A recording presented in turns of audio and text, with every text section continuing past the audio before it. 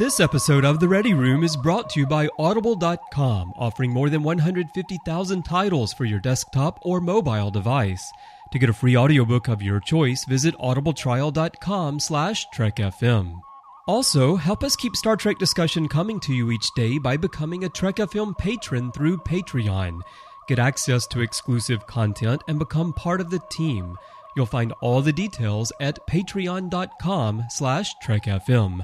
That's patreon.com/TrekFM. I'm Jeff Combs. I'm everywhere on Star Trek, and you keep tuning in to Trek FM.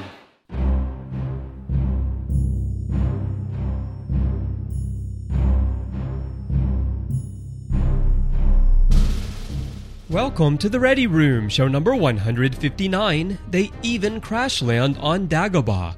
I'm Christopher Jones, and with me this week is Matthew Rushing. We'll be talking about some Star Trek news, including the Smithsonian's Enterprise move, Orci shunning Power Rangers to focus on Star Trek, and a look at what's coming up at Destination Star Trek London. Then in the feature, we're joined by Charlene Schmidt and John Mills to find out why Matthew loves Precious Cargo so very, very much. So let's step into the Ready Room.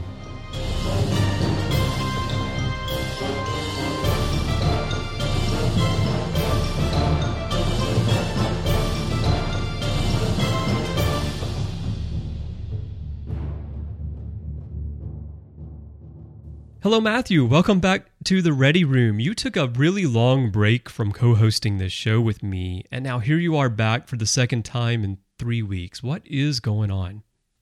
Well, Chris, I'm just trying to get the hat trick here, 3 weeks in a row, and I think I'm going to pull it off, so I'm really excited. But it's so great to be back in the co-hosting chair here with you with the Ready Room.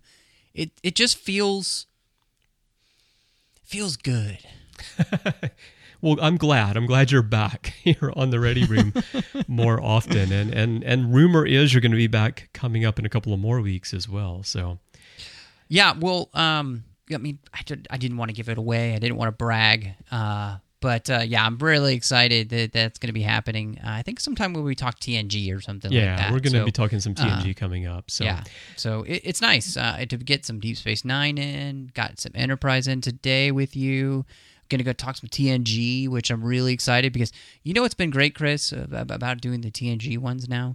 It's that they're on Blu-ray. Exactly. And I love having my TNG on Blu-ray and popping in that disc, and so...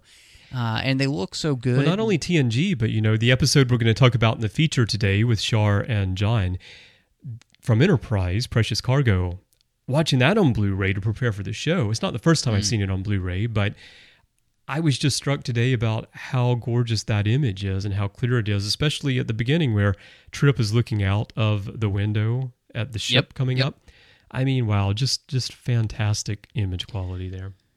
Yeah, it really is so well done. I mean, obviously, Enterprise is so much easier to put on Blu-ray. A little bit. Then too, when you pop in those old TNG episodes, I mean, you are reunited, and it feels so good. And there you are. Matthew always looks for an opportunity to sing on shows. Well, you got to get in those great songs you got to. Back from the day. So let's go into news here. We've got just a few items today, not a whole lot to talk about. And the first thing we're going to talk about is a story that I did cover previously. I can't remember if it was on the Ready Room, but definitely on Hyper Channel. The news that the Smithsonian was going to be moving the Enterprise. But this has actually happened now. And so Eric Welsby, who has joined our team as a news writer, put together this story for us here.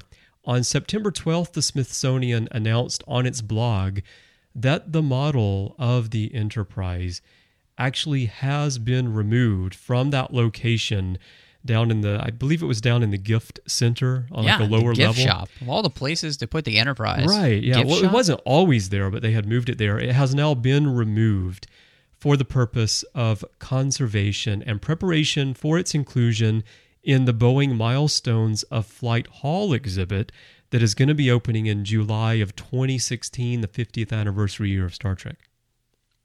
This is just fantastic, Chris, that we're going to be celebrating Star Trek at the Smithsonian like this, the impact that Star Trek has had on the scientific community, getting people excited about science and wanting to be astronauts. I mean, hopefully maybe this can just help people be more excited about space exploration again. I mean, the lackluster amount of dollars that are actually spent on exploring space is quite disturbing to me personally. And what better way, I think, to get people excited again about this than prominently displaying one of the things that has really helped in, just open the eyes of children everywhere, of adults everywhere, to what could be out there and what we could find out about ourselves and the galaxy by getting a chance to explore it. Definitely. And Star Trek has influenced our space program and influenced designers and engineers and others for so many years that I think it's very appropriate that it would be there in the center of a display. I don't know if it's going to be like dead center, but it's just presented prominently in this Boeing display. For those who don't know which Enterprise we're talking about, this is the original USS Enterprise model, and it was donated to the Smithsonian back in 1974. So it's been in the museum for 40 years, and it has been moved around a number of times. But this new exhibit that will open, as I said, in July of 2016, will put the Enterprise front and center once again in what I feel is its rightful place in any exhibit about spaceflight, just because of its influence on our actual culture over all these decades. Well, and I think, one of the neat things about the Air and Space Museum, Chris, is that it collects all of the great strides of humanity when it comes to these different explorations. And what better way to encourage the future than to put something out there that really does speak to what we could find, what we could do. And I think that's one of the things that we all love about Star Trek, is it really does inspire us to be better, to do more, to find out. The insatiable curiosity of humanity really comes to light through Star Trek, and I think it's quintessentially referenced there in the original Enterprise. Absolutely. And I love that we are going to be having this back in the Air and Space Museum. And again, what better way to be able to celebrate Star Trek in its 50th anniversary, definitely, than to be able to celebrate with it in its brand new location here in the Air and Space Museum. I wish I could get over there in 2016. Maybe I'll be able to, I don't know, to see it. So we'll put a link in the show notes to this article here on the blog of the National Air and Space Museum, and go check it out, because they actually have some photos of them removing the model from that museum shop on the lower level and putting it, strapping it down in a crate type apparatus so that they can secure it and they can safely move it. It's really cool to see what they're doing here, and of course the care, that they're showing as they handle that original model. So Matthew, the next story we have up here, we're going to jump over to the Abrams verse here for a little bit, because it was announced, I saw this go by on Twitter, that Roberto Orci has dropped out of the Power Rangers movie. Oh my gosh, my heart is breaking. I've seen people talk about the Power Rangers reboot. As someone who lives in Japan, we get new Power Rangers every year like clockwork on television. There's a new series every single year.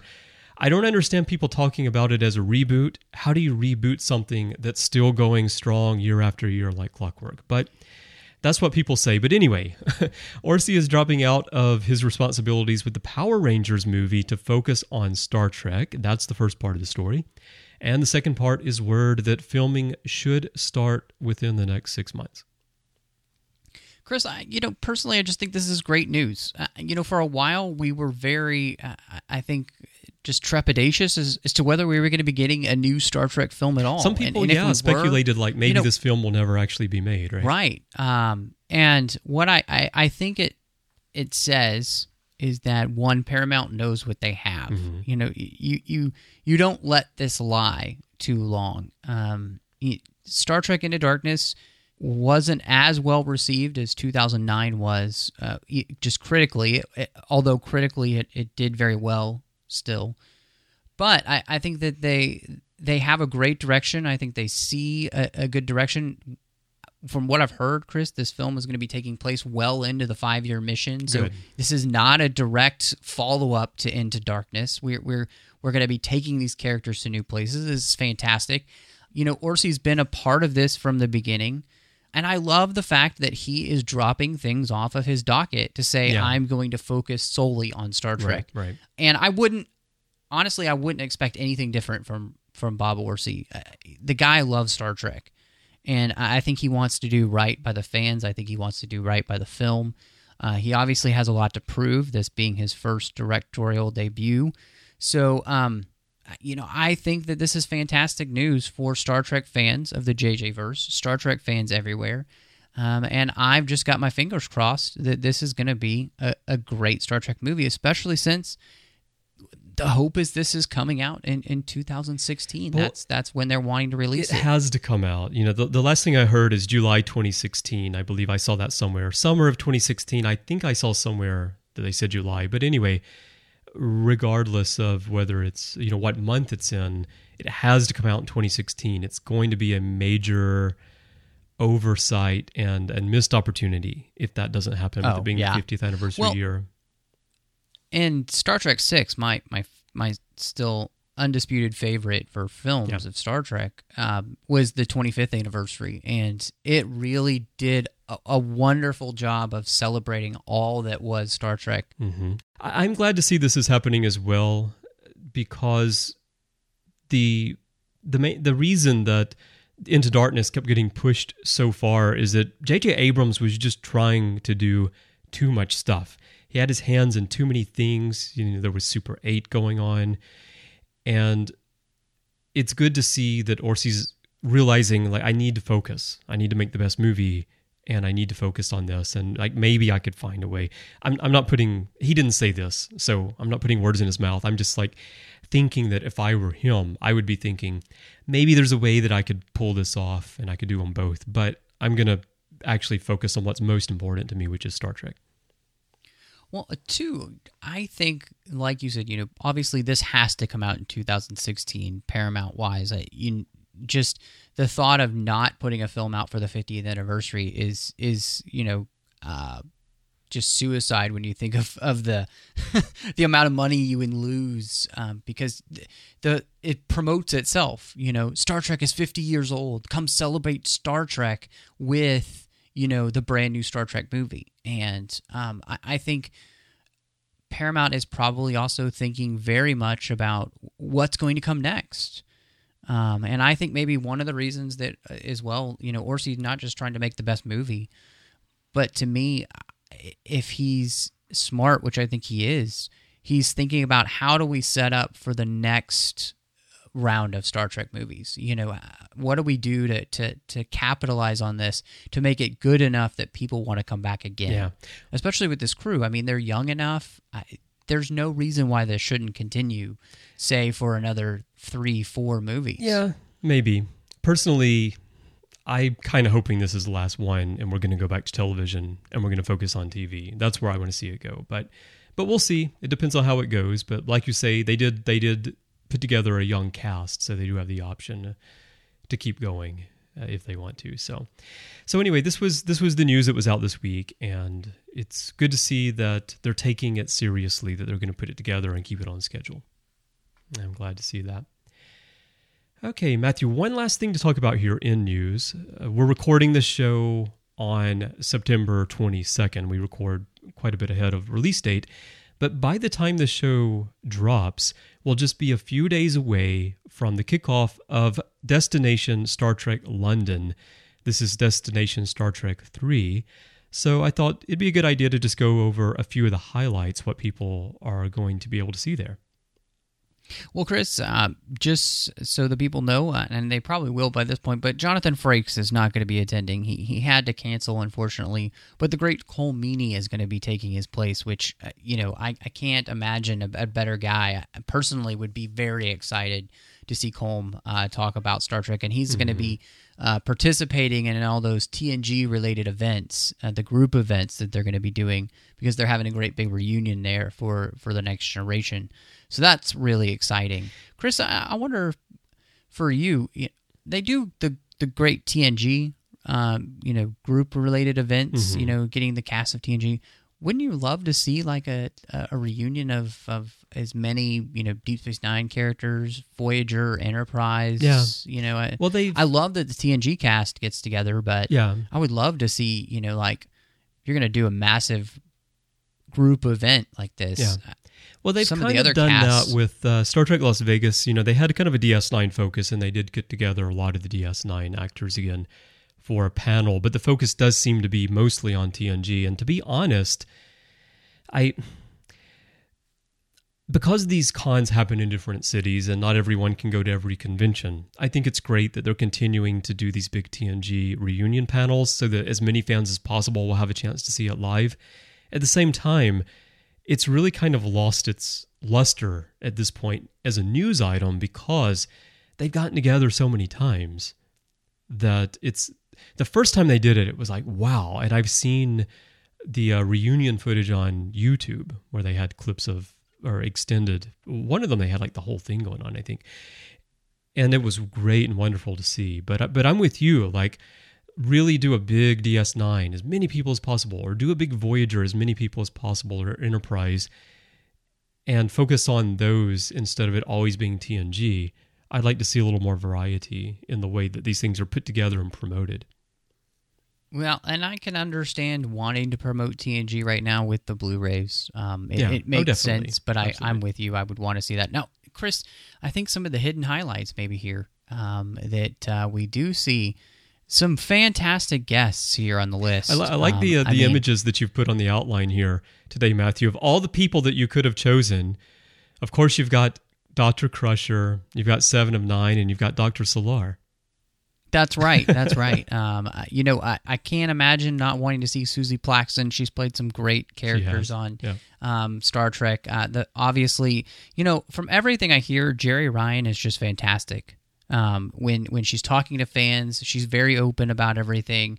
And, even the way that she deals with people on Twitter is just fantastic as well. Yeah, she's very open and friendly on Twitter. Yes. And then, of course, having Gates McFadden, who as well is very open with the fans on Twitter, and is just one of my favorite people from Star Trek.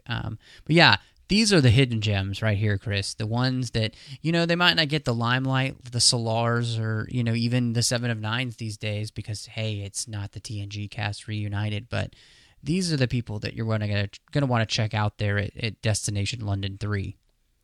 Definitely. So, like I said, this is going to drop right before the event. So if you're listening to this and you don't already have your tickets, unless you're in London and you can drop by, and get like a one-day pass or weekend pass, you're probably not going to be attending this. So we're not going to go on and on about this, but we did want to point out a few things that were happening and the fact that it's going to happen again. And I'm curious to see how successful it is compared to the previous ones.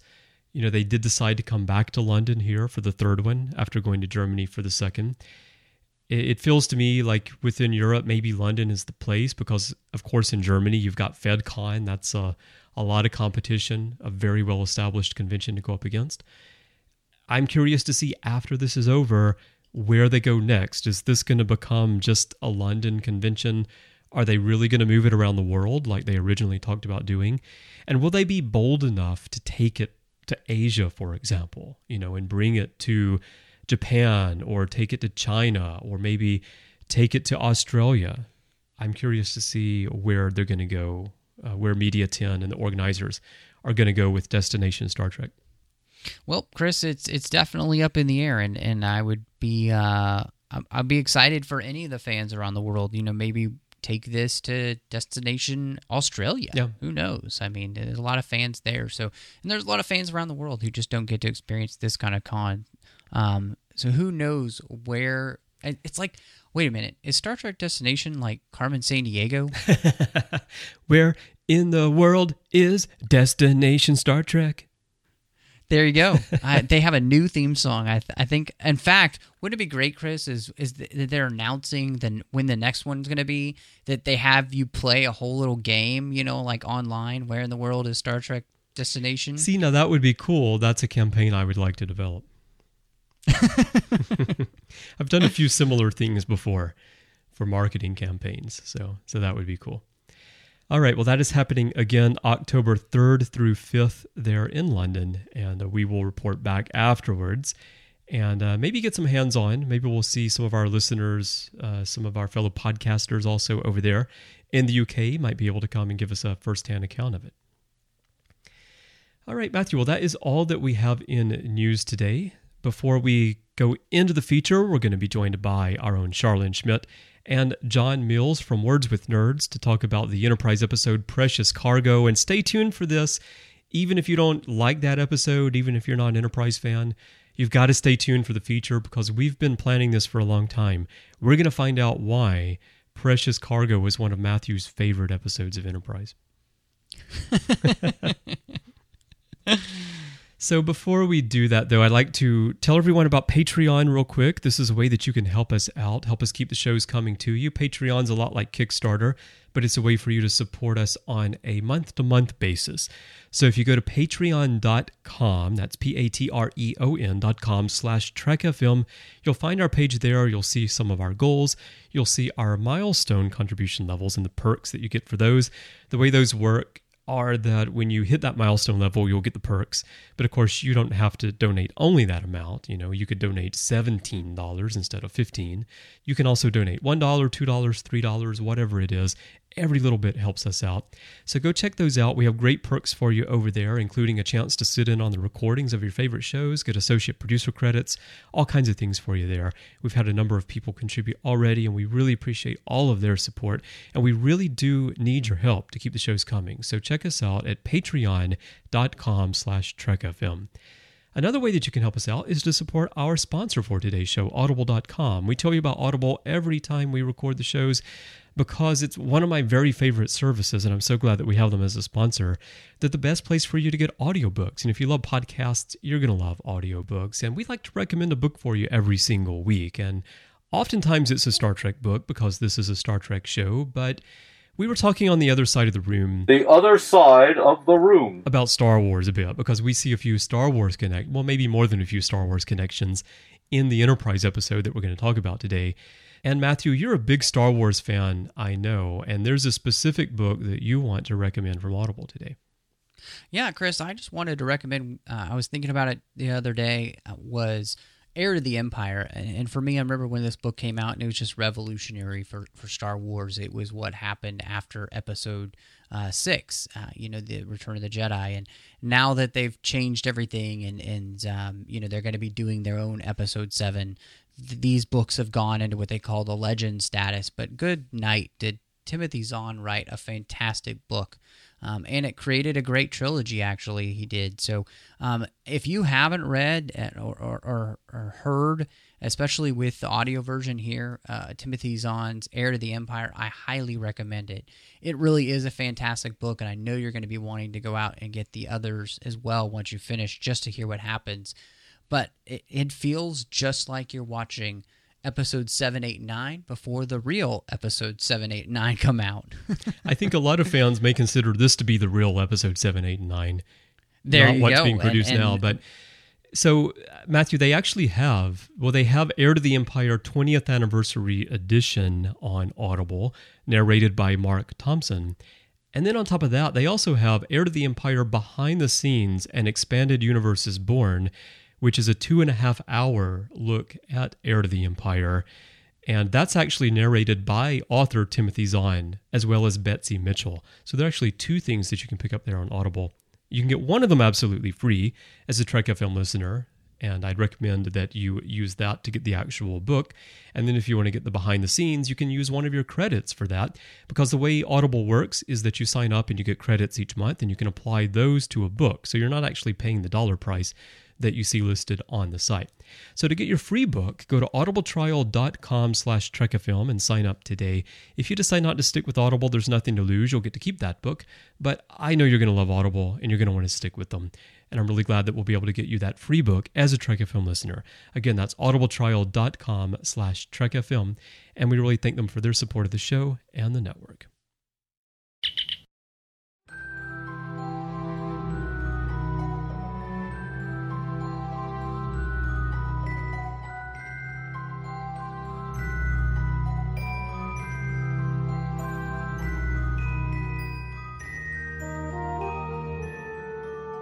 As one of humanity's early explorers of deep space, Captain Kirk gained a reputation for meeting an alien woman on every world.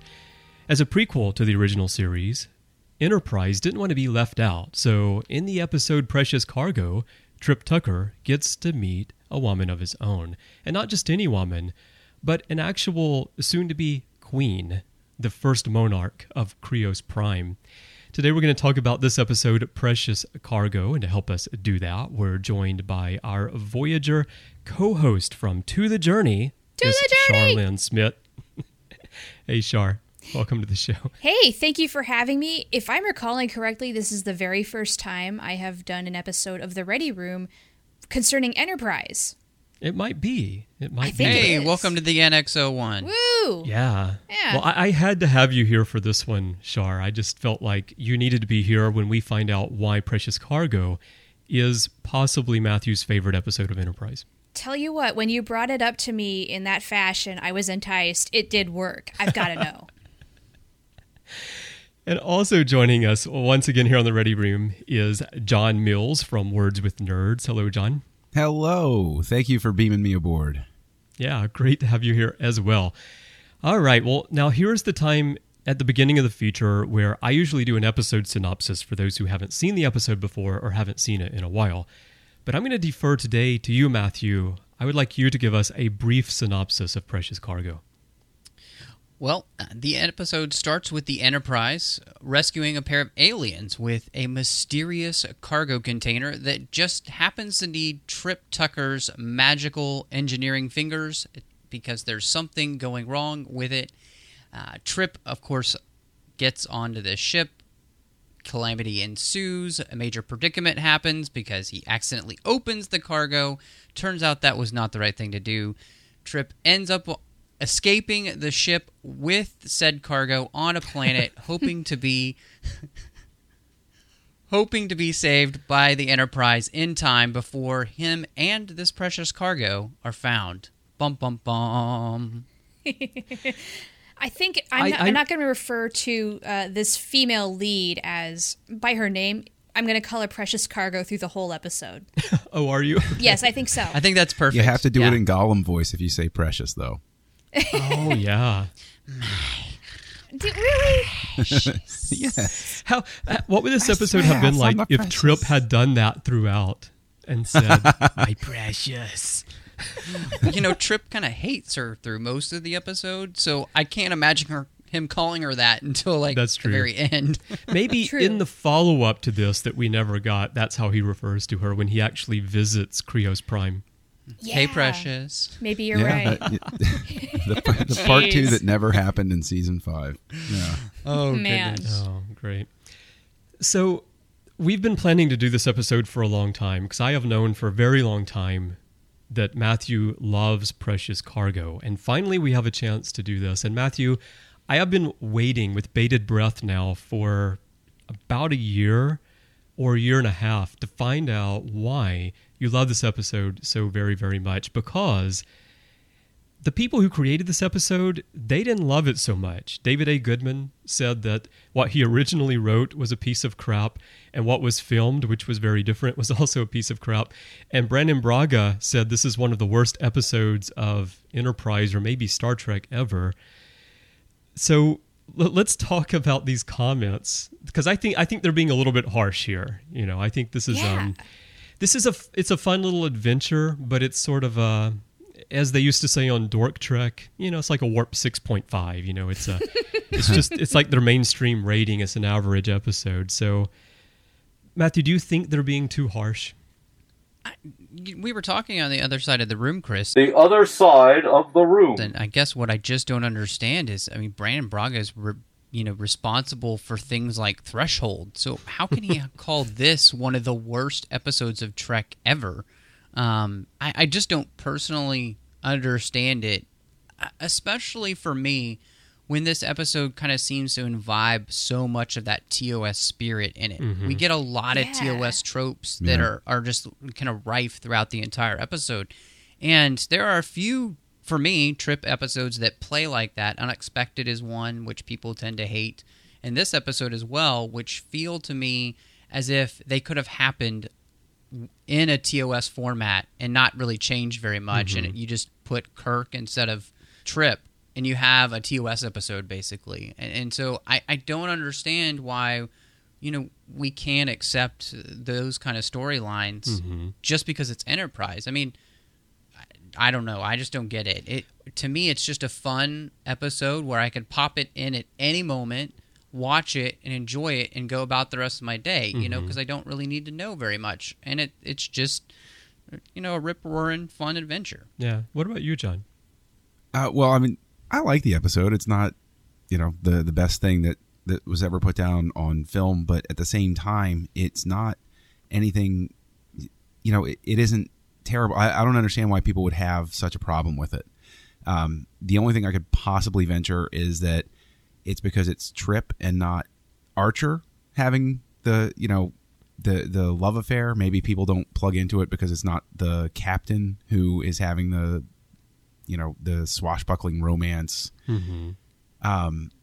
But I like the episode. I think if anything, what it reminded me of on the rewatch as I was looking at it was it kind of reminds me of the plot of Splinter of the Mind's Eye, that first spin-off book that was written by Alan Dean Foster after the original Star Wars, which there's very much that sort of pulpy vibe to it, which I think lends that feel to it that you could just pop it in any time. It's not particularly memorable to me, but at the same time, it's not bad. Like if I were scanning the channels one night and this was on, I'd stop. I'd be like, oh yeah, I'll watch this, sure. It's funny that you mentioned Star Wars because I felt a bit like Trip is Han Solo and Kaitama is Princess Leia throughout the whole episode. And they even crash land in Dagobah. You know what? Yes, they do. Yes, they do. I actually thought that was the Threshold set, the jungle where Janeway and Paris had their lizard babies. Oh, it's possible. It might be. It's already been christened by, Captain Janeway and Tom Paris there. So now we've got Trip and Kaitama. Yeah, love is in the air. Blessed it as well. Yeah. Also, one other thing it reminded me of when they're in space, the escape pod that Trip and Kaitama use.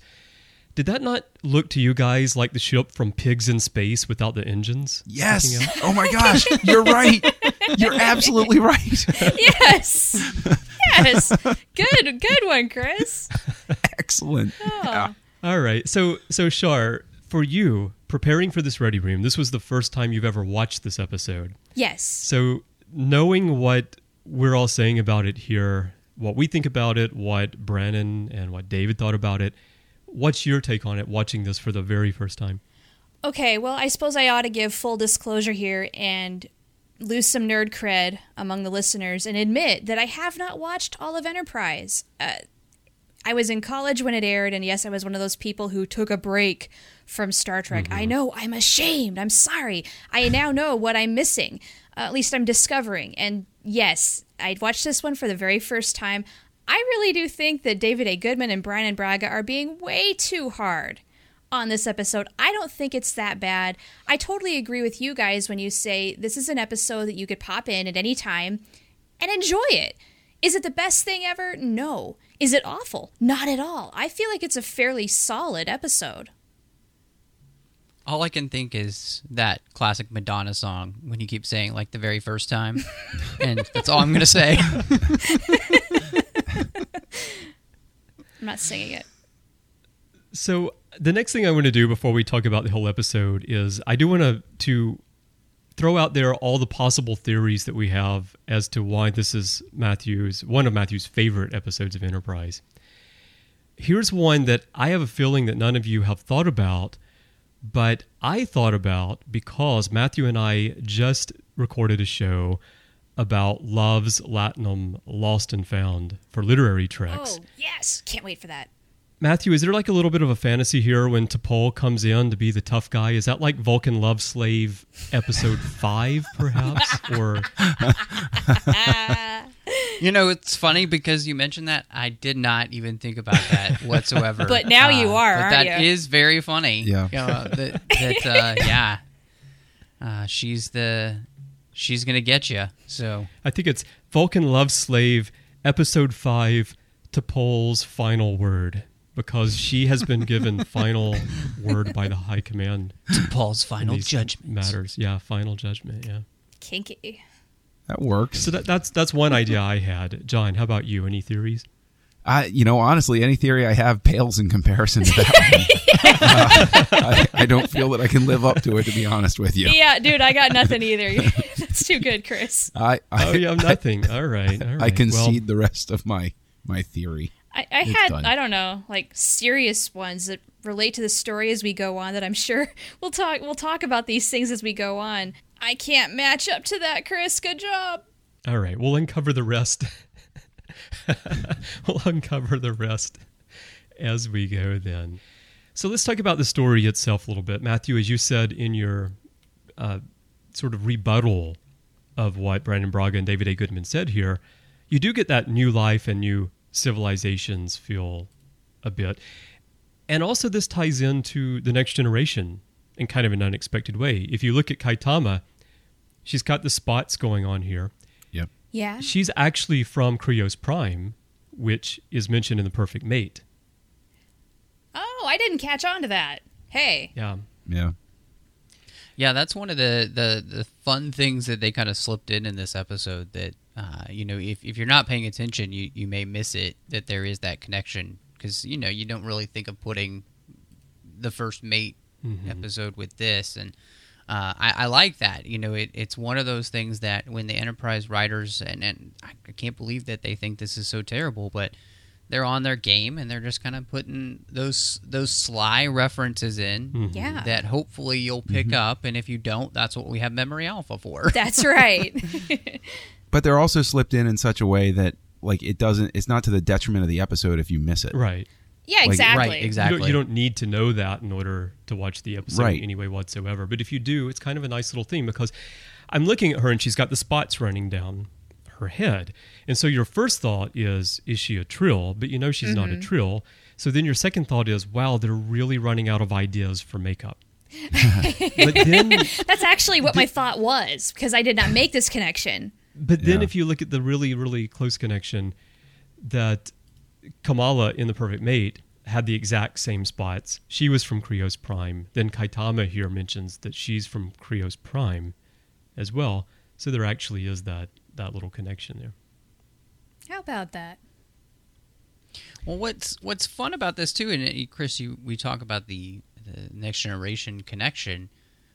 It is a lot like one of those episodes, Next Generation or the original series too, in that we're just running into some random aliens during at the beginning of the week, and this is what happens, the adventure that kind of ensues. And so I thought that's what really was fun about this episode is it was a different set of aliens we hadn't seen.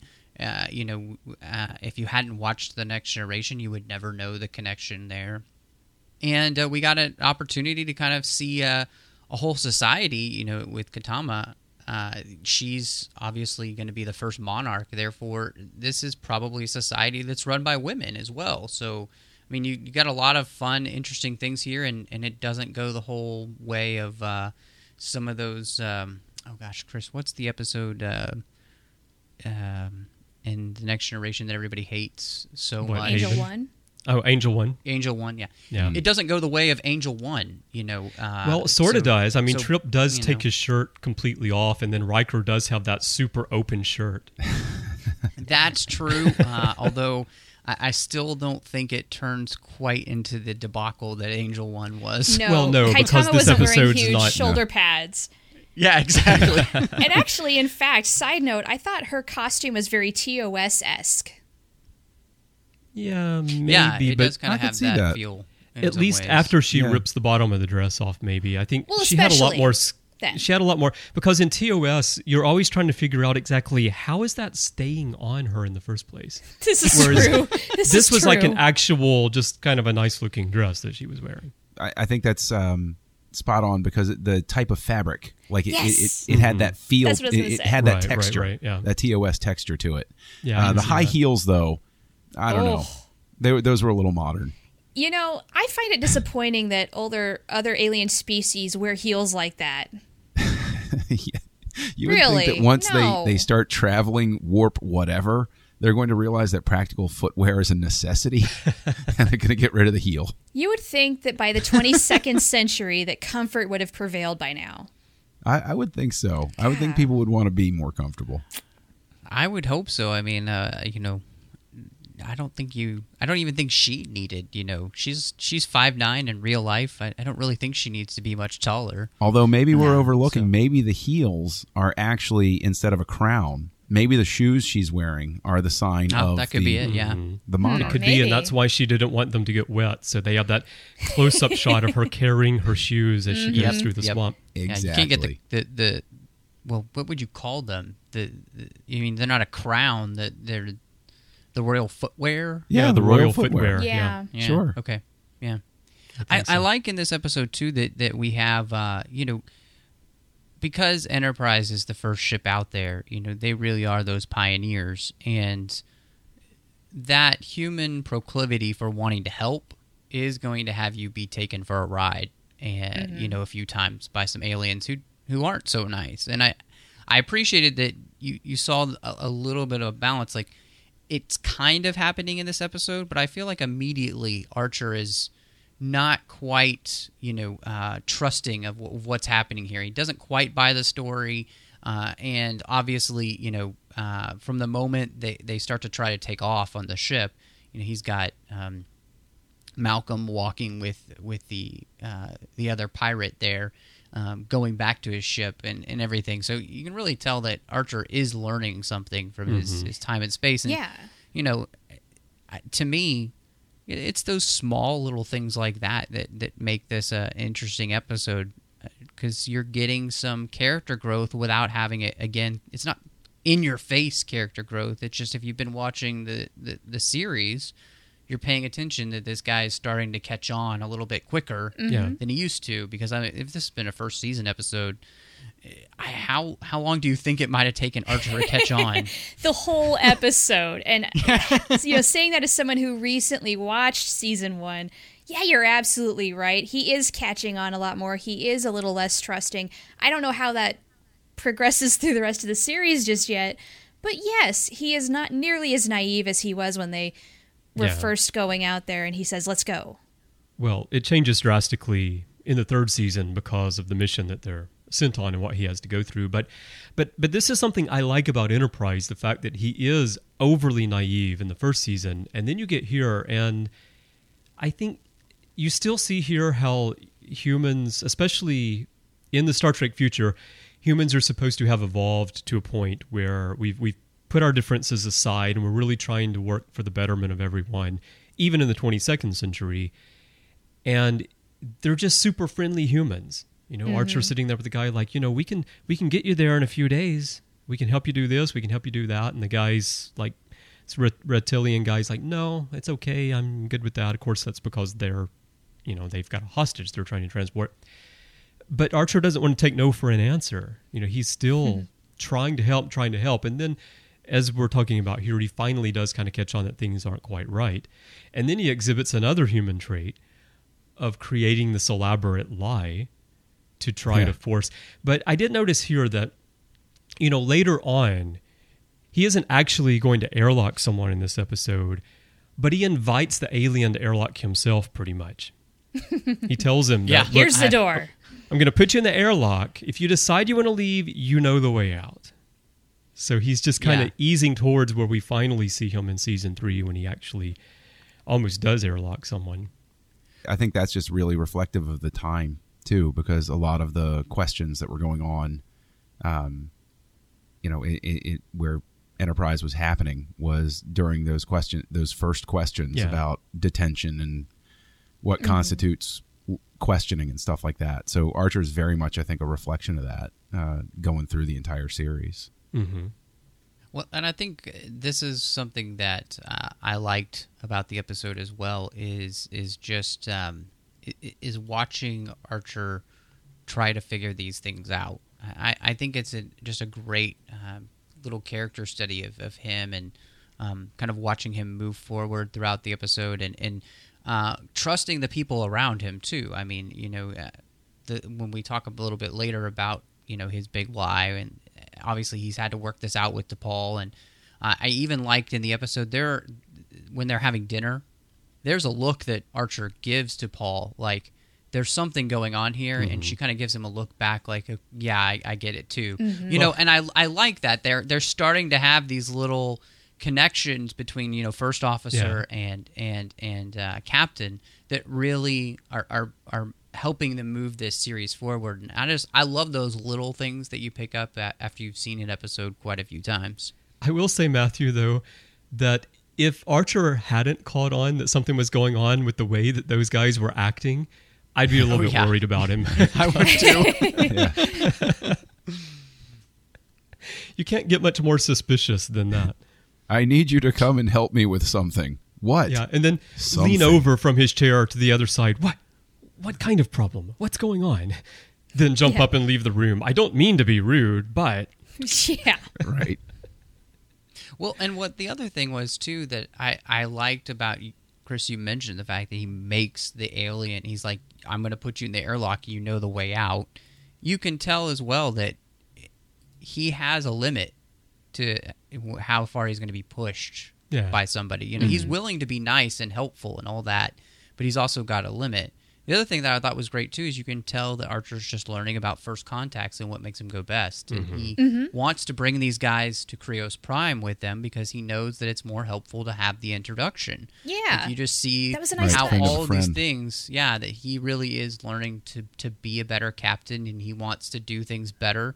And I really love that. It's just it's those small little things that the writers are kind of doing here in an episode which they consider crap. I'm finding all these fun little things to kind of watch just one of the characters, which he's not even the main character in this episode, Trip is, but the Captain Archer is really getting an opportunity to grow. It's interesting, like you say, he's not the main character here, Trip is. If this were an original series episode and it were McCoy, I mean, something like For the World is Hollow and I Have Touched the Sky, which is all about McCoy and about a romance a little bit as well, no one would be saying, like, that's the worst episode ever. And a lot of people maybe don't think that's a great episode, but you want to give your other characters... I mean, Trip is part of the triumvirate of Enterprise. It is Archer, T'Pol, and Trip. So I don't see any problem with having a Trip story like this. Yeah, I don't see what the big deal is either. Oh, we've had them before. You got pregnant. Yeah. This is true. At least you didn't get Speaking of pregnant. Awful episodes, that one ranks pretty low on my that list. One. Does it? Yes, I really don't episode. like Unexpected, but that's just me. I mean, a I creative kind of like episode. to enjoy it for its silliness, but okay, sure. really? It's got one of the great lines where Phlox says, "That is a nipple." That's true. So matter-of-factly. Yeah. Yeah, that's true. That's true. I mean, it's sort of like the Spock's brain of the series, at least for me, where I know it's a little silly, but I'm still going to enjoy it. It's just like... Still fun to watch, yeah. Yeah, it's not one you're going to show to somebody who's watching the show for the very first time and expect them to think that the show is always like this. Like that. Well, let's go to the next topic that you have on your outline here, Matthew. I'm the king of the swamp. I thought, if Trip had not been from Florida, do you think they would have crash landed on this type of planet or somewhere else? Like, Shar, if he had been from Fargo, would they have crashed on like a Hoth-like planet instead? Yeah, no doubt. Imagine trying to survive in that dress on Hoth. Ooh. She'd be as blue as an Andorian. Then maybe we get some fight scenes, so that wouldn't be too bad. Maybe.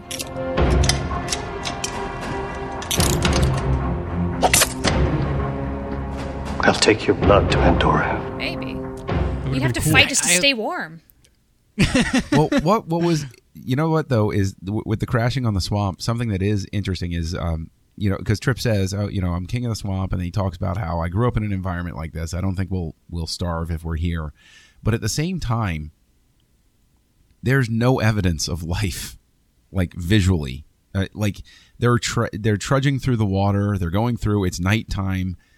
There's not even a scintilla of real fear from Trip at any point. Like that to me is something that's a little hollow about this particular episode. Is I would think that being from Florida and knowing what's in the swamps, he would be, a lot more careful about trudging through water at first, or he would be insisting. He wouldn't say, "Oh, it's just a cut. I'm not worried about it." He'd be like, "No, patch us up.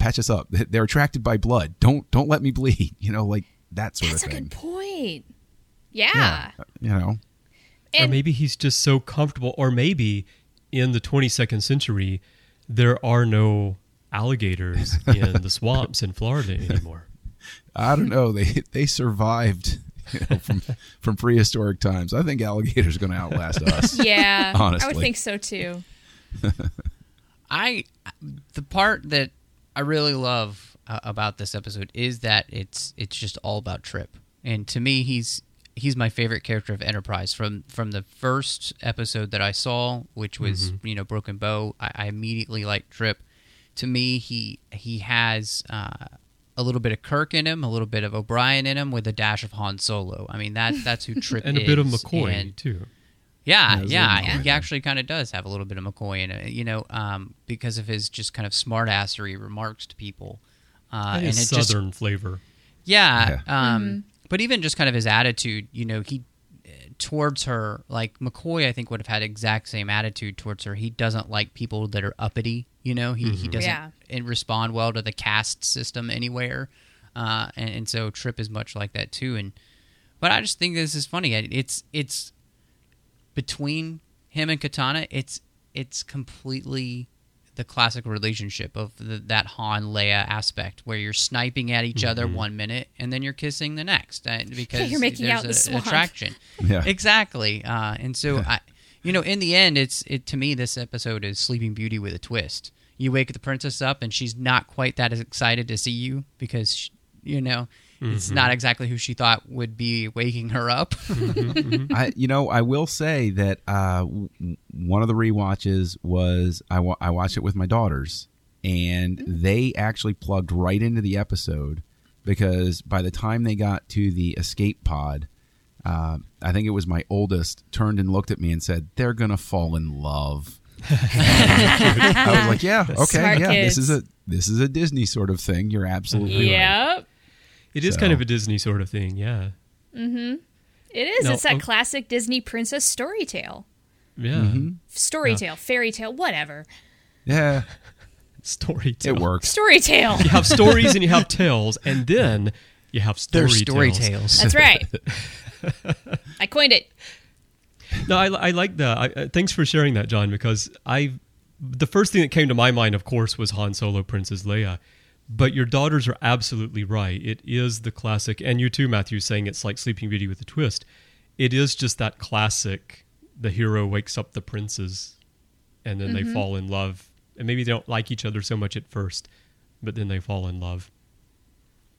I mean, it is really a romantic comedy. I mean, this is a rom-com for Star Trek, and I think it's fun because, Trip has the characteristics, and I think Connor Trenier pulls it off just so perfectly. Yeah, he does. That's the thing I love about this, is that for me, when you're watching Connor in Enterprise, he's effortless in everything he does. You never question just who he is.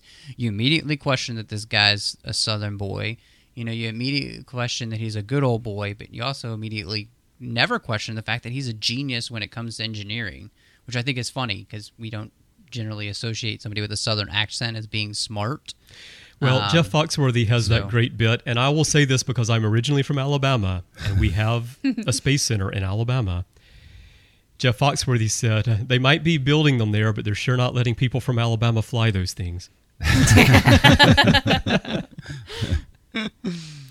Well, the one thing I will say is that I think that her part could have been played a wee bit better.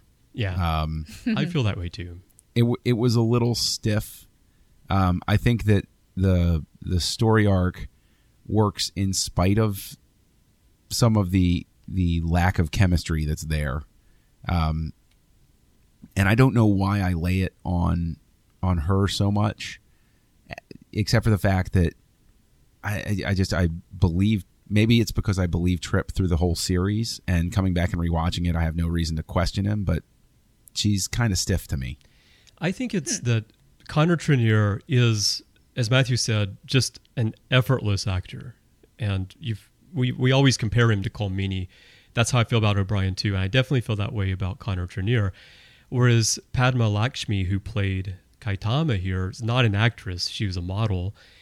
And there are times in this episode for me where her stiff delivery works really well for playing that stuck-up royal, soon-to-be first monarch. Stuck-up royal pain in the butt. Yeah. But at the same time, there are other moments where I can see her just waiting to deliver her next line, especially when they're in the pigs from a spaceship and they're tumbling down towards Dagobah. That Trip is Connor's delivering his lines really well, and you can tell that she's just waiting to say the next thing that she's supposed to say. It doesn't feel like an actual conversation that's going on. So she kind of slips in and out of it. There are times where her background, not as an actress, works really well for the role, and then there are parts where, for me, it pulls me out of it a little bit. You know what her deliveries reminded me of on the rewatch was whoever played Caitlin Dar in Star Trek V. There was something about the meter of her lines was, you're just telling me lines from a script. You're not playing a character at this moment. So she's the Romulan representative to Paradise City. Oh, right? Yeah. I've arrived just in time. Exactly. I think That's the line that with came that right to classic mind. Romulan hairstyle sticking out. Yeah. what is that? Like, is that where you hide your sonic screwdriver? No. Yeah. Never mind. Anyway, Exactly. I know exactly what Char's thinking. It's not a screwdriver. But more to the point, what I love here is watching through the episode. I feel like Trip is really kind of the perfect reflection of humanity as they want to be. Yeah. I mean, they're eager, they're caring, and he's really fair to his enemies too. You know, she says leave him after they knock out the guy, and he looks at her like, I'm not going to just leave the guy here to drown. You know, I mean, he's taking care of people that obviously would kill him for little less than anything else. So I love this because you see, I think, why Trip is probably the best character on Enterprise, because he's the most well written from the very beginning. Like, the way he kind of changes throughout the series is really well done. There's never a time when I kind of question what he's going through. I mean, when you get to season 3, and spoilers, sharp. Put your earmuffs on. Take them off my earmuffs. It's not time for that yet. Not yet. Almost. Just what Trip goes through in season 3 or 4. I think all of those things he does very well. But here I saw him as being this is the kind of guy you would want people meeting from our planet. He's clever and resourceful. He's funny and fair, but he's also willing to do what he needs to do to protect himself. And at the same time, not go so far as to like kill somebody when he doesn't have to, and all those kind of things. I think that was one of the Star Trek elements of this, actually, that in Star Trek, he has to pull the guy out of the swamp. In any other science fiction, he could have just left the guy in the swamp. But in Star Trek, if he leaves the guy there, it says something about humanity at that point that's contrary to Gene Roddenberry's vision.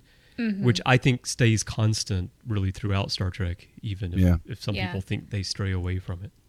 This is actually the reason why Trip is quickly becoming my favorite character on Enterprise, because he is that kind of like role model of what humanity should be in the 22nd century, like where they're going. And we know by seeing TNG, DS9, and onward what it becomes, and we see the steps in Enterprise. And no, he's not a perfect guy, but boy, is he trying. And I think he's definitely a fair guy. He's definitely no nonsense, which I really like about him. He's got some great one-liners, which I always appreciate. But yeah, he's going to be friendly, but he's also not going to take your crap, which I think is exactly what you need for people who are going out here into the middle of nowhere and meeting people for the first time and dealing with whatever happens out there with that. So he is the perfect guy to be out there, absolutely. And he really is. He really is the. I think not just every show needed its everyman, and I think Trip is definitely that for Enterprise. I just even love the fact that it opens with him. He's just hanging out in his quarters playing his harmonica, because I love the harmonica. That's such really an interesting fun thing. opening. Like, if you didn't know that this was Star Trek because of a spaceship flying by, you would be thinking, what show is this? I love the harmonica, and of course, this is a David A. Goodman episode. When you get to the third season and you get to North Star, David writes the harmonica out of the show because he hates the harmonica so much. Oh, wow. Okay. That's where Trip actually gives the harmonica to someone on that planet. And that was David's way of getting rid of the harmonica. Oh, okay. Interesting. But I like the harmonica because I think it fits really well with Trip's personality. Well, I think I thought it was a really nice way to open an episode. Mm-hmm. Was this necessarily the best episode to open it with? I don't know. But I think maybe it's really nice. Because it's all about Trip and he's being the hands-on guy. He's the good guy here. Well, it's also an interesting angle because he is that engineering genius, and he is, running a starship's, power core and making sure that it doesn't blow up and fall apart. Mm-hmm. But he's not like Scotty sitting in his quarters going over stuff, and he's not like Geordi who's super serious about everything all the time. Right. When he has downtime, he just hangs out and relaxes. He's like O'Brien. In that sense. Mm-hmm. Yeah. It is fun and nice to see that. That's one thing I really appreciate about Enterprise is they do give us more of those tidbits about what the crew does in their off hours. How do they like to relax? What are they doing when they're just hanging out? Like, I've always wanted to see much more of that in Voyager, and then I think they finally got it right with Enterprise.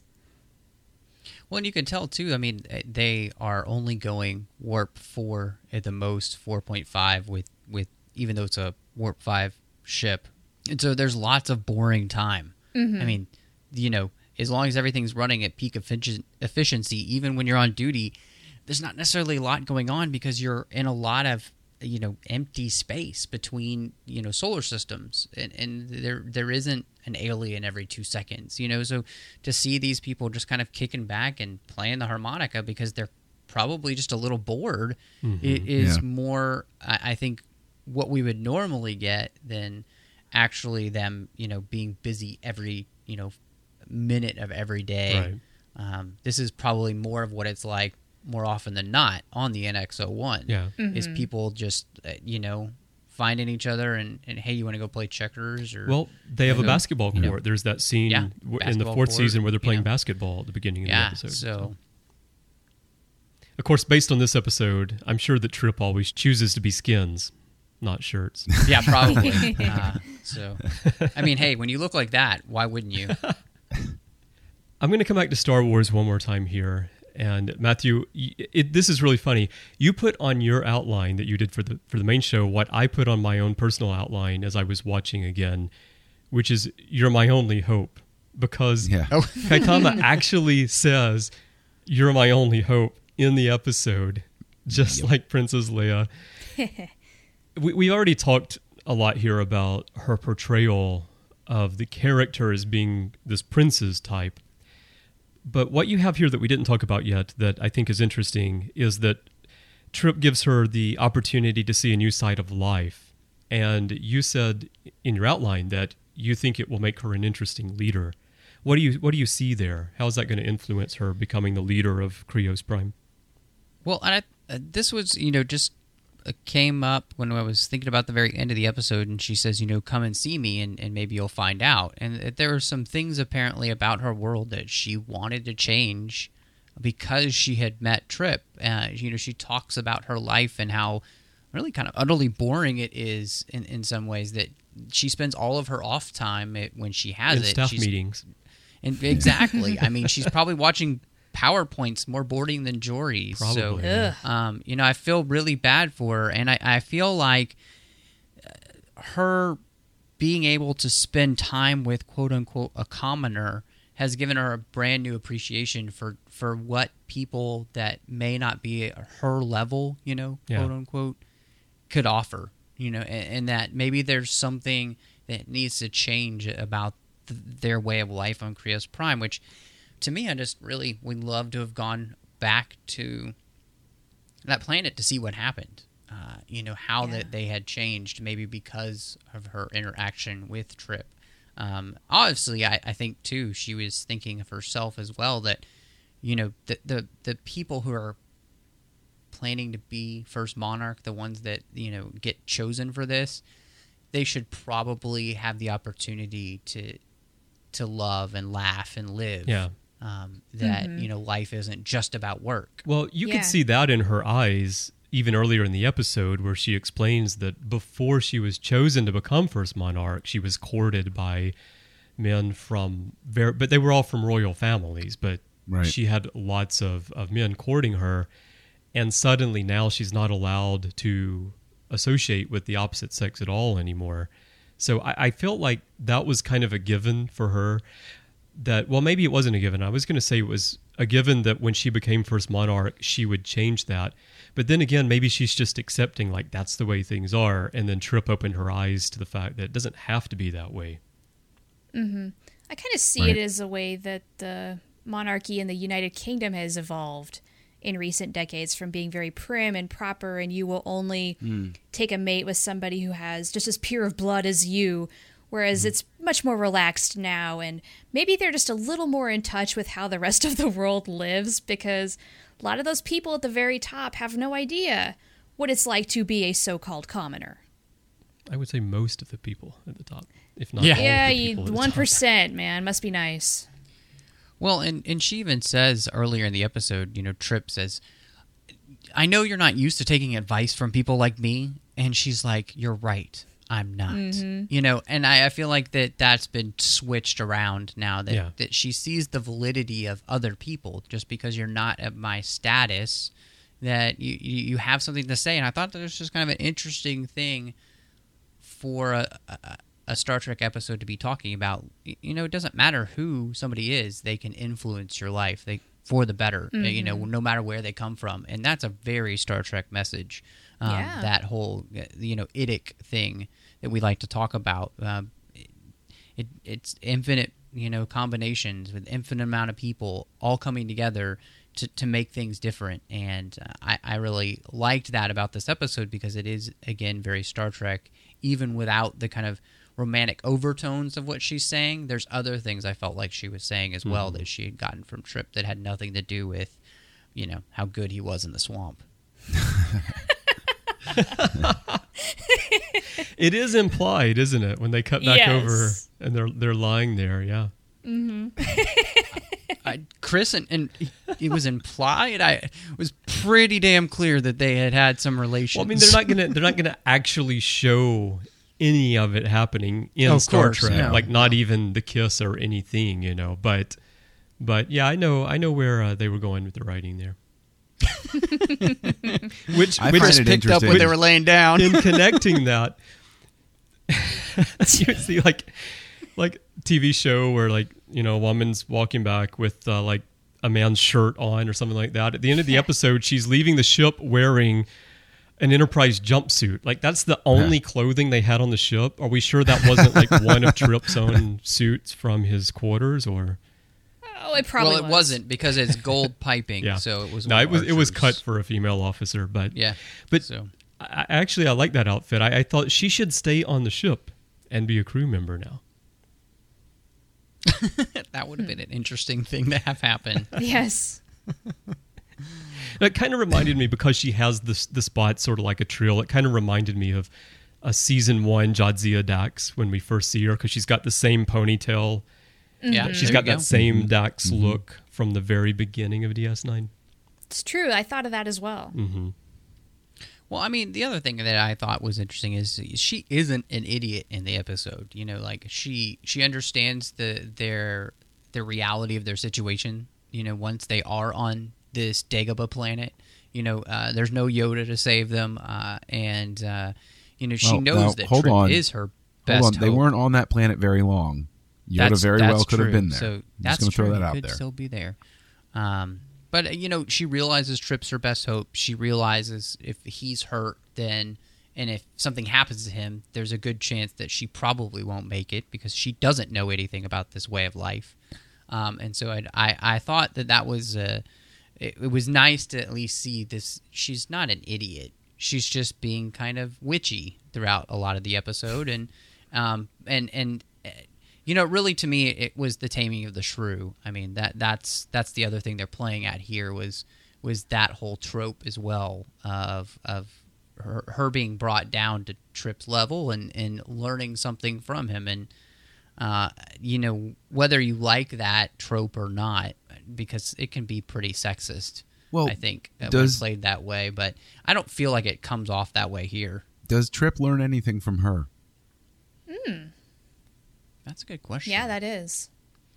I think he learns to not prejudge people. I think he was judging her the moment she opened her mouth, and I think he learns to not prejudge people as well, just because they're pretty.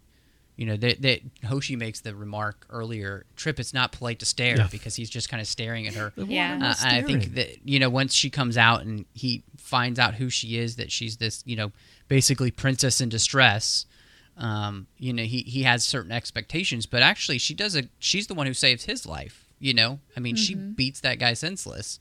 And is the not one who really, knocks him Matthew. out. Trip punches him in the face over and over and over, and then he just that laughs is at Trip, true. and then she hits the guy 2 times with a stick, and he's unconscious. It's a pretty big stick.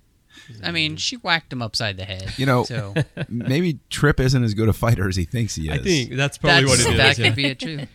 Although, I mean, watching that fight, he's given him the best, you know, boxing type punches that you can give somebody, and that alien just laughs it off until she whacks him with a stick a couple of times. Right. Maybe she knew. Maybe it's like the Vulcan nerve pinch, but they have. She knew where to hit You know, him. like Yeah. that. Oh yeah, That there you go. alien Yeah, she could know. species has a specific nerve cluster that can be hit. Yep, there you go. Matthew, with all your Shakespeare references here, I'm not going to be able to match that. I want to go somewhere else with just one comment going back to Yoda not being here. Do you kind of wish that they had brought Mel Brooks in for a cameo and they had met Yogurt? I think he would have been trying to sell him something, you know, like, hey, I've got Spaceballs, the toilet paper. I've got Spaceballs, the beef jerky. I've got Spaceballs, the... Well, they did have some kind of jerky in that shuttle. Yeah, Yeah. yeah, that was pretty funny too. I don't know what I that love was. that she asks if it's edible, and he's like, "It depends on how hungry you are." Yeah. Right. Just it's a great line. Yeah. So Well, let's go on. We're getting close to an hour here, and we do want to touch on a couple more things real quick, especially the little good cop, bad cop scene with Archer and T'Pol, which I referenced at the beginning of the episode. This was, I thought, it was very clever of Archer. It did remind me of something that Kirk would do. And so I was trying to picture Spock playing along as well, because T'Pol, I felt like she's just flat out lying about things. And of course, Vulcans are not supposed to lie. I feel like Spock would look for some, maybe not older Spock, but Spock in TOS would look for an angle where what he's saying is technically true, even though he's presenting it otherwise. And I was Not to looking lie. for that here with T'Pol, and I felt like maybe she just really was, like she and Archer got together and said, okay, I'm going to come in and I'm going to play this role, even if what I say is just completely made up. What did you guys think about that? Yeah, it was sort of half and half, because the question she sort of starts off with when she's asking the guy, how much do you weigh? What are the burial customs?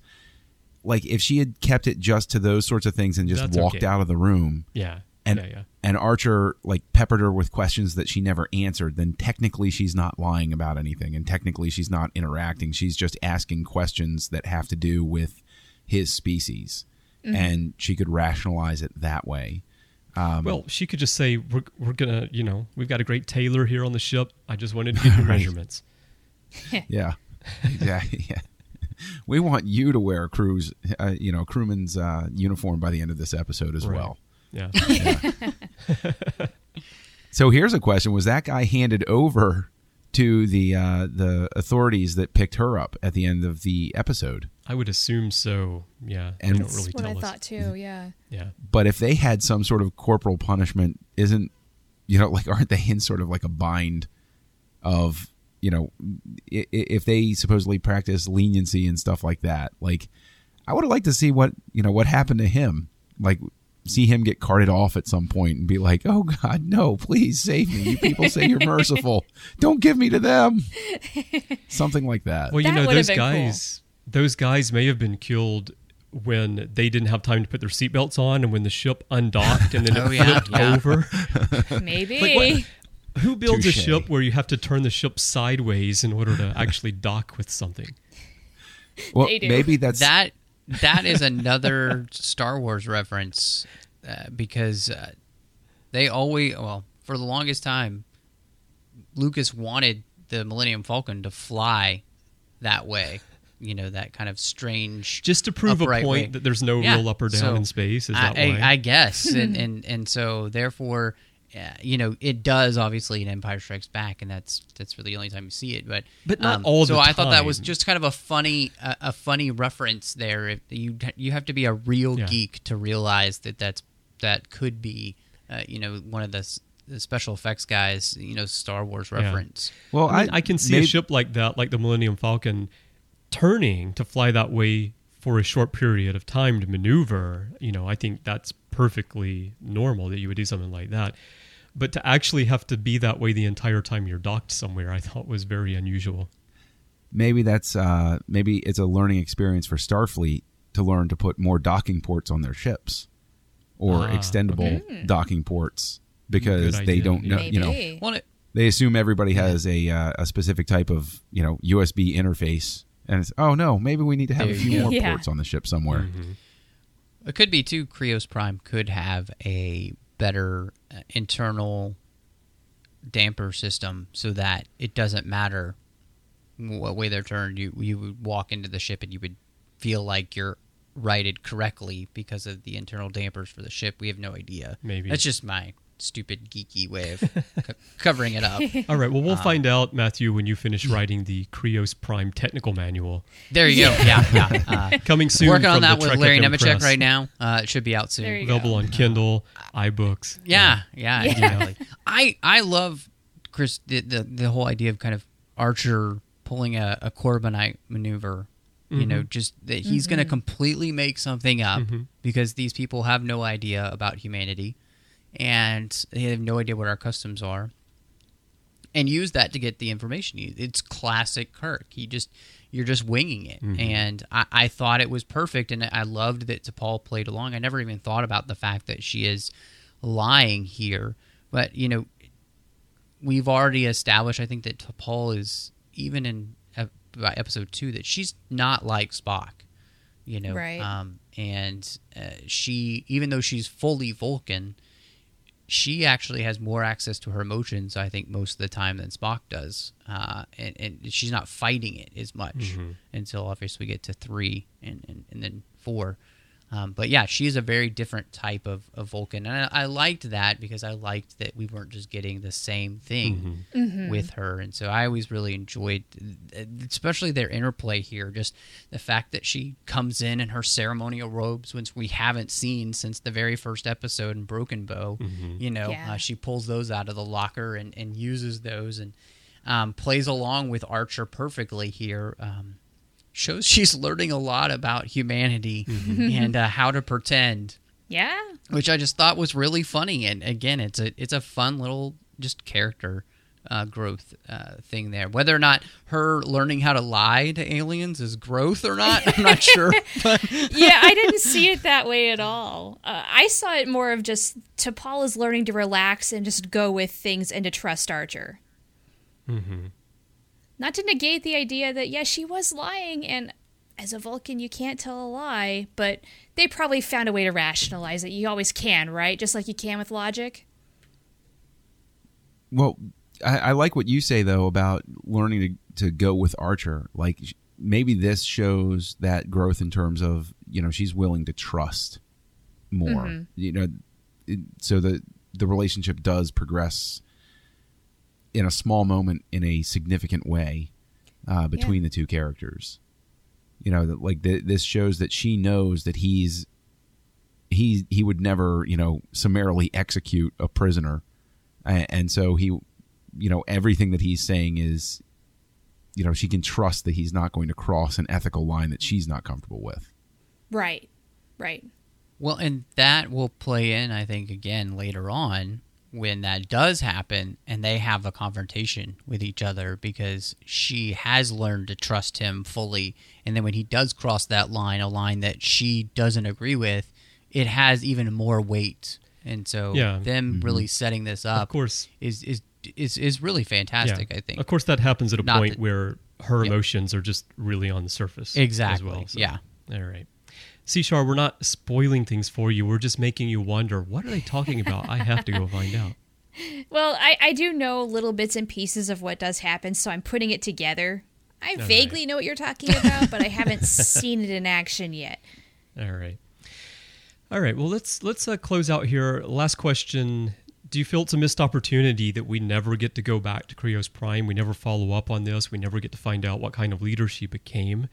And Trip never finds out what exactly those changes are, which at least part of it, I think, is pretty clear in the look that she gives him when she tells him that she's going to make some changes. Definitely a missed opportunity. Yeah. They really should have revisited this in any of the later seasons. Maybe they were going to do it in season 5. Who knows? We'll check Manny Koto's magic bag of hindsight, see if it's in there. Yeah, do that. Maybe it's in there. Who knows? But then you know what? Maybe not all hope is lost. Maybe this would be a fantastic novel idea. Sure. Yeah, So, I would read that story. If you want to get on that, I'll read it. I sure would. I would read that story. I would. Yeah, there are a lot of different directions you could take that. It'd be pretty interesting. Yeah, I think there's a lot of possibilities there, and even if it's not the whole story, just including it in the crux of a novel, I think would be interesting for sure. Well, this is one of those things too that, I mean, Krios Prime, they've been mentioned obviously before in TNG, so we know they're around then. Mm-hmm. What kind of influence do they have here in the 22nd century, and how maybe could, because this contact went so well, and I don't mean that in any other way than the contact between her and Trip goes great. Apparently, that went obviously really well, Matthew. It did. Just bang on. Swampy love. So it went smoothly.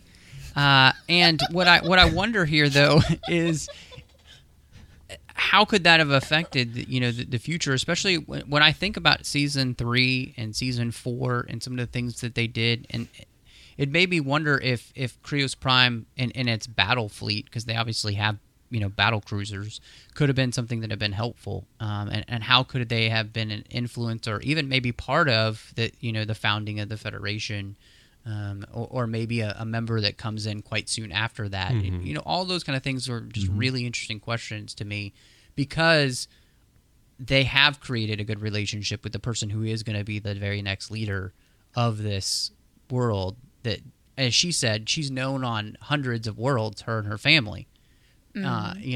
Trip might say Earth isn't one of them, but now it is. Yeah. And it seems like, to me, this was just kind of a missed opportunity maybe to go back and kind of figure that out. Obviously, Season 3 changes completely for Enterprise, and by Season 4, they are connecting a lot of dots with the original series, and they don't get an opportunity to go anywhere further. So Now with the books, who knows? I mean, Christopher L. Bennett could decide to add Krios Prime into some of the Rise of the Federation novels, and I'd welcome it. I think it'd be great, especially if it meant having to have Trip be a part of that and go back. I think that would just be really interesting, especially with the way his relationship is to Paul. So, yeah, I'm with you. It's a missed opportunity. In season 4, in Demons, they could have brought Padma back to the conference when they're all talking. Oh yeah, they could have. Trying to pull together the coalition of planets, and then of course Trip and Kaitama could have hooked back up there too. yeah. I mean, again, it even if they had just been able to get her, for the background and be able to say hi to Trip in the episode, would have been a great callback. Yeah. She could say hi it's just one of those things that just doesn't get picked up on, and maybe that's because the writers thought that this was one of the worst episodes ever. So I guess, Chris, the question is, would we consider this one of the worst episodes of Trek ever, as Brandon Braga has called it? No. And what do you think, Shar? I think he is dead wrong. Maybe the process of writing this episode and getting it into the can was just so hellish for them that they think it's that bad. But as a viewer, I do not see where they are coming from. I think this is a fantastic episode. Like we said at the top of the show, it is not the best thing out there, but it is by far not the worst. It is a very good, solid outing, and if I come across it again, I'm going to gladly watch it. There's a lot of good things to see in this episode. I agree. I think there are plenty of good things to see in the episode, and the only thing I would say is I think that, the process was probably really difficult and painful, and so they never wanted to revisit it.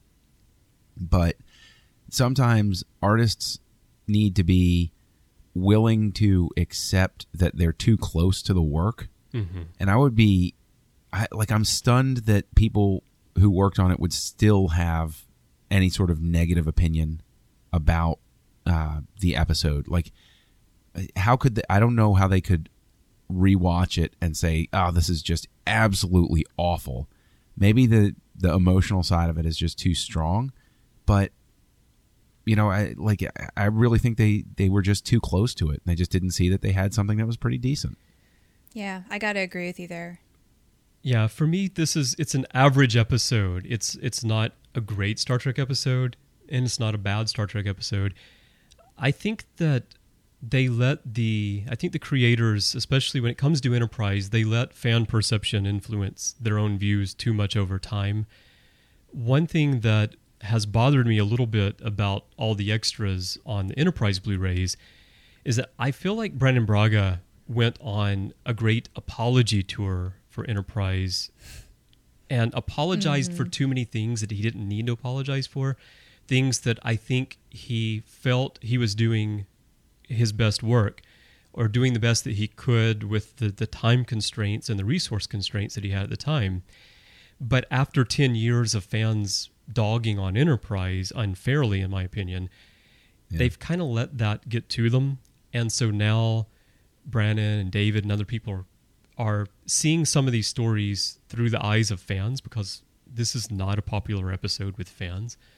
Yeah. And I think that can get to you as a creative as well, where you do work that you think's great. People say that it's terrible for long enough, and then you look at it and you think, I didn't do a very good job on that, even though you didn't feel that way originally. So for me, it's an average episode. I like all the things we pointed out today. I think those are all good things to take away from the episode.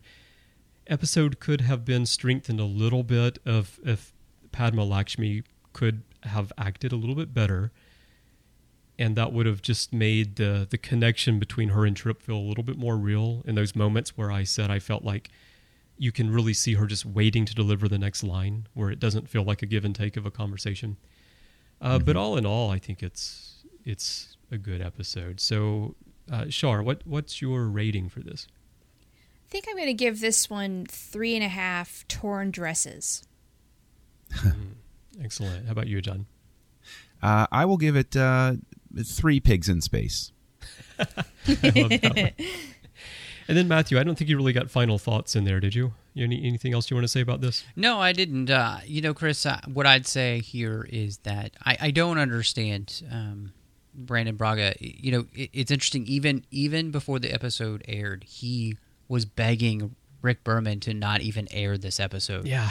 And I don't understand that, because there's nothing about this episode that screams Threshold, bro. I mean,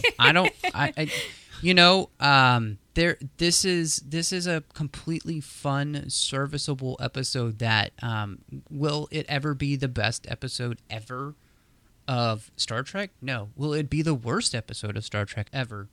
No.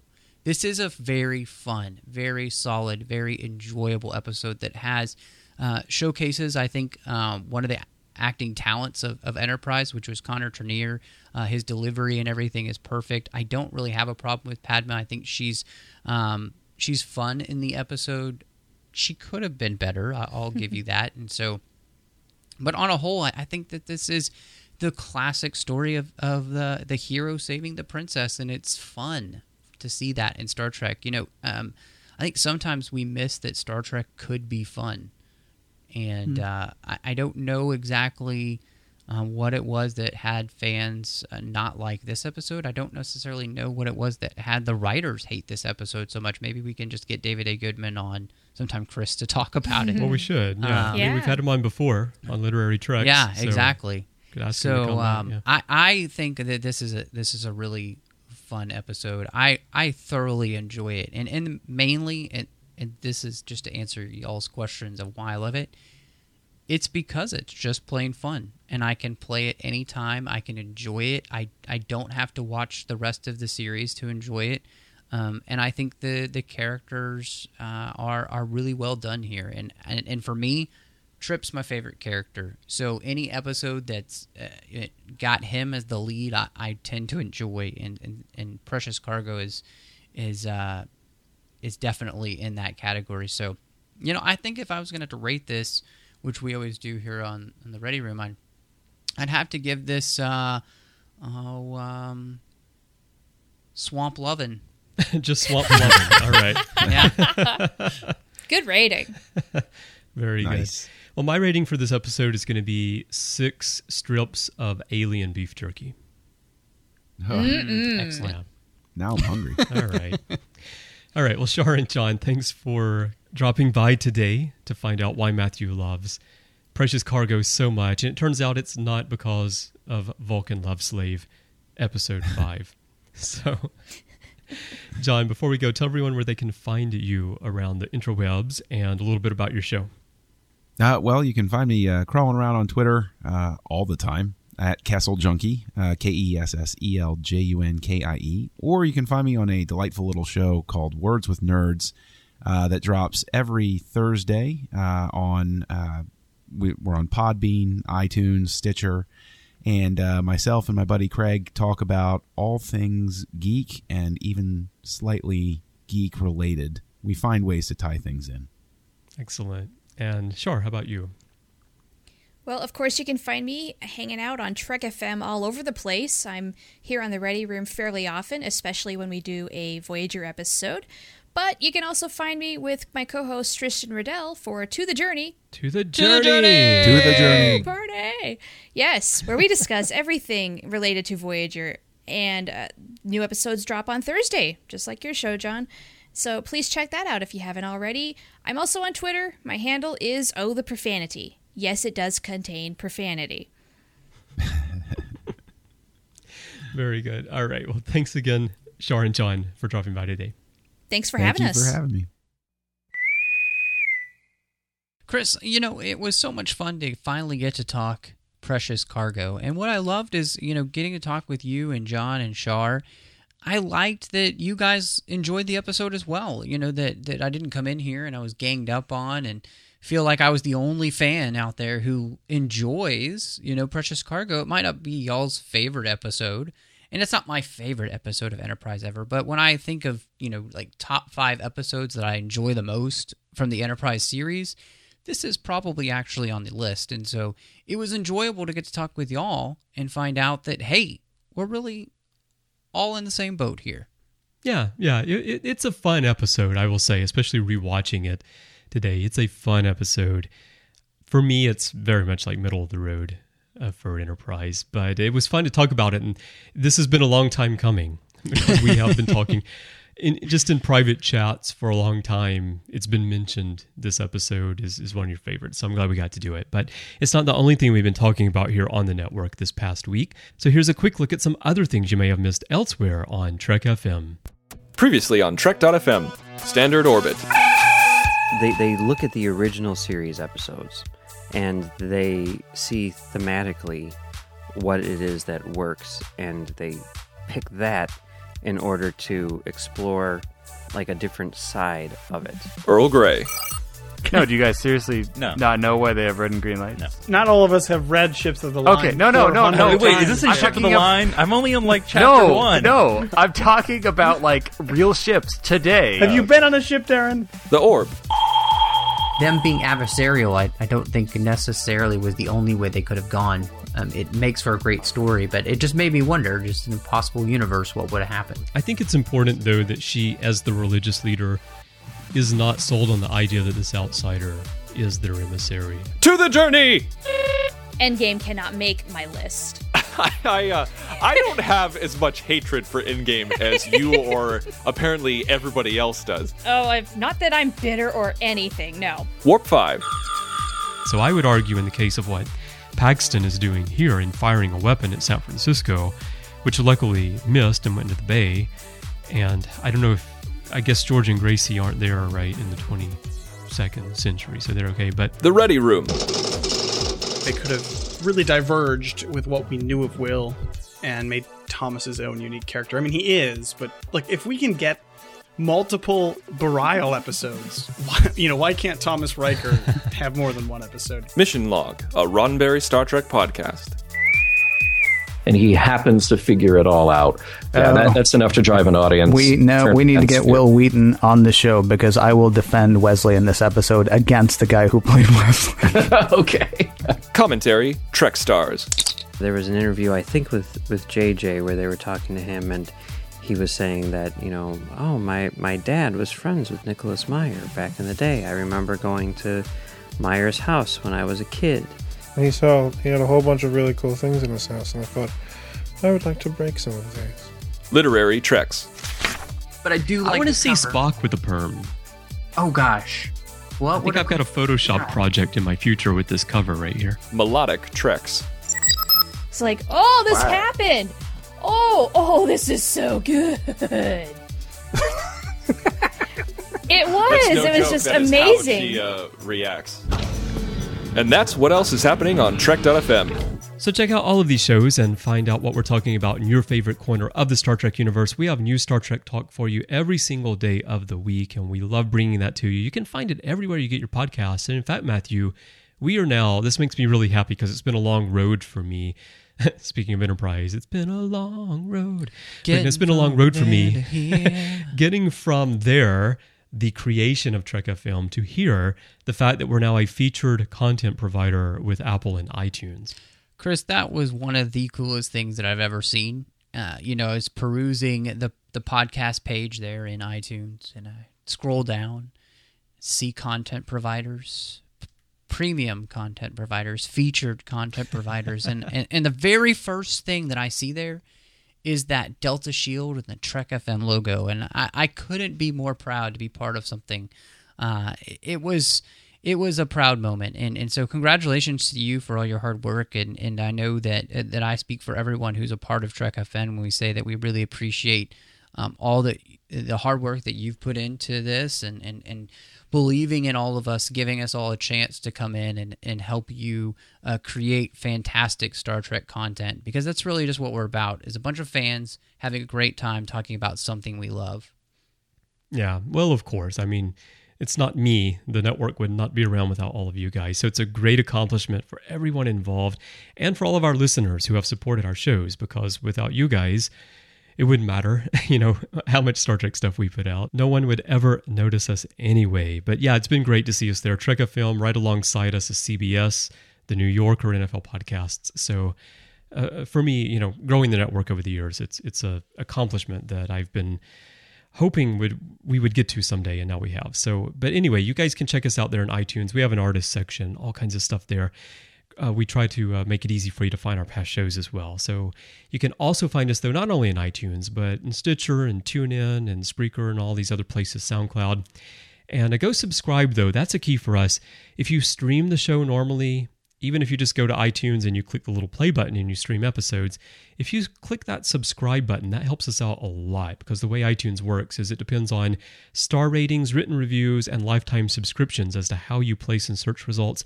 And we want Star Trek fans to be able to find the show. So help us out by going and clicking on subscribe, either in the iTunes app, in the podcasts app, however it is that you get your shows from Apple. Speaking of that, I just mentioned star ratings and written reviews. Those help us out a great deal. So while you're there, if you have a free moment, leave us a rating and a written review. I love to hear from you, and that helps other fans find the show as well. And I look forward to reading your reviews here on the show. Now, if you'd like to leave feedback for us, there are a number of ways that you can do that. You can go to our website, trek.fm/contact. There's a form there. Choose to send to a show and choose the Ready Room, and that'll come to me by email.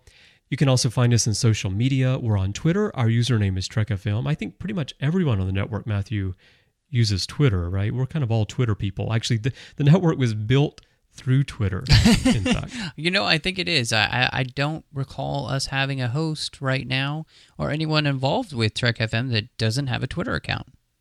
I think so, yeah. True story, actually, everyone. From the very first person ever brought into the network, which was Greg, who used to be my co-host here on the Ready Room, it was all done through Twitter. Every single host on this network is someone I met through Twitter. It's awesome. Yeah, it's amazing how people can get connected through social media these days. But check us out there. Also, facebook.com/TrekFM is our main page. We also have our new discussion group just for Trek FM listeners. It's a closed group. You need to go there, ask to join, and then I will let you into the group. It's a replacement for the forums that used to be on our website. And the new group is called the Babel Conference. And it's designed to foster meaningful and respectful, and it's very important to me that it's respectful, discussion about Star Trek. And just go to Facebook, type the Babel Conference, Babel, into the search field, and it'll come up. Or go to our website and click discussion on the menu bar, and that'll take you over there as well. We've got a lot of conversation going on over there. In fact, Matthew, I've been surprised at just how quickly it's ramped up. Chris, I think one of the reasons it's really hit off there is just everybody's already on Facebook, and so we're already kind of perusing it anyway, and it's just so convenient to pop over to the Babel Conference and see what's being talked about. And I love being able to do that throughout the workday, or just, when I'm playing on my phone, it's when easy, I'm right? waiting for something, and I get to comment on something that somebody's said or whatever. So it's been a lot of fun. I've enjoyed it myself.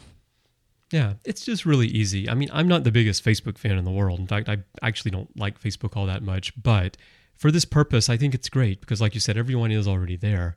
And as long as we have a group like this where, we invite people in and we're all there for a meaningful discussion, I think it works really, really well. So please drop by and join that group. I'd love to have you over there.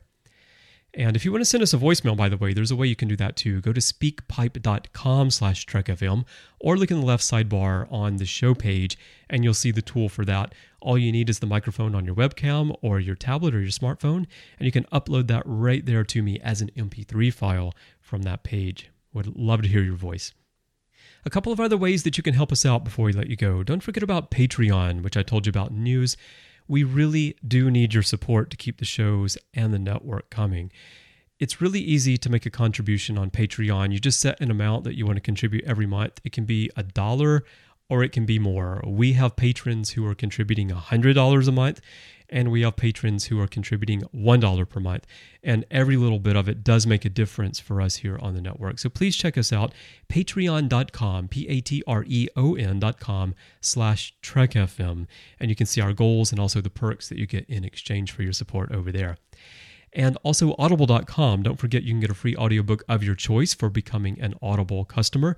You can just try out the service, choose whatever book you want, absolutely free. You can get Heir to the Empire that we talked about, or get one of the great Star Trek books, or even something that's not even science fiction.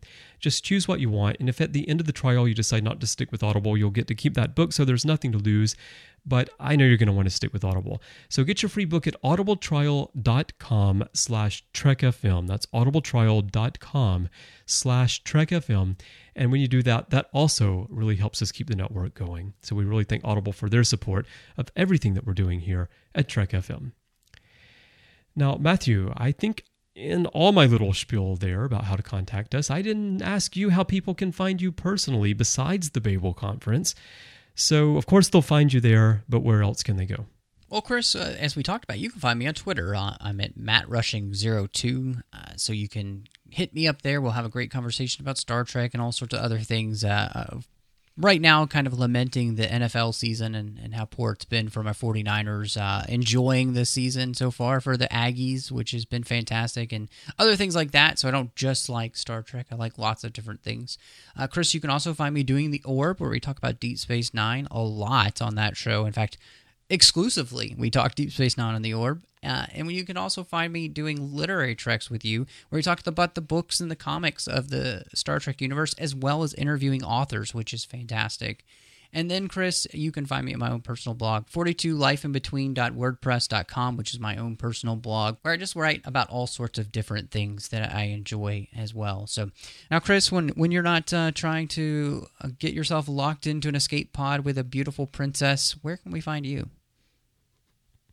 I try to do that as often as possible, Matthew. I mean, who doesn't? I don't know why you wouldn't. I mean, not only because of the beautiful princess, but also because usually there's some alien beef jerky in there, and I really like beef jerky. Such good stuff. Yeah, I like to try the jerky from various different worlds. It's part of the perks of exploring deep space for the first time. Yep, that would be the main and only reason for me joining Starfleet. Don't do it for your planet. Do it for the jerky. I did it all for the jerky. Yeah, you can find me on Twitter as well. My username is CBrianJones, the letter C and Brian with a Y. I'm also on Facebook, facebook.com/CBrianJones, and I also frequent the Babel Conference. So if you want to talk to me about Star Trek without the limitations of 140 characters, be sure to join the Babel Conference, and I'll chat Star Trek with you there as well. But I'm on Twitter most of the time. I always have it open, so I'd like for you to drop by and chat me up there as well.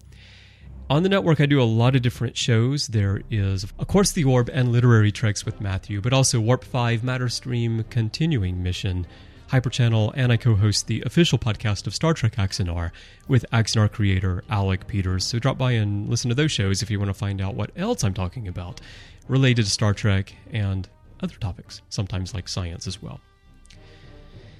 Well, Matthew, I'm going to let you go. I'm going to wander on back down to Trip's quarters. Now that Kaitama has left the Enterprise, I'm hoping he has time to give me some harmonica lessons.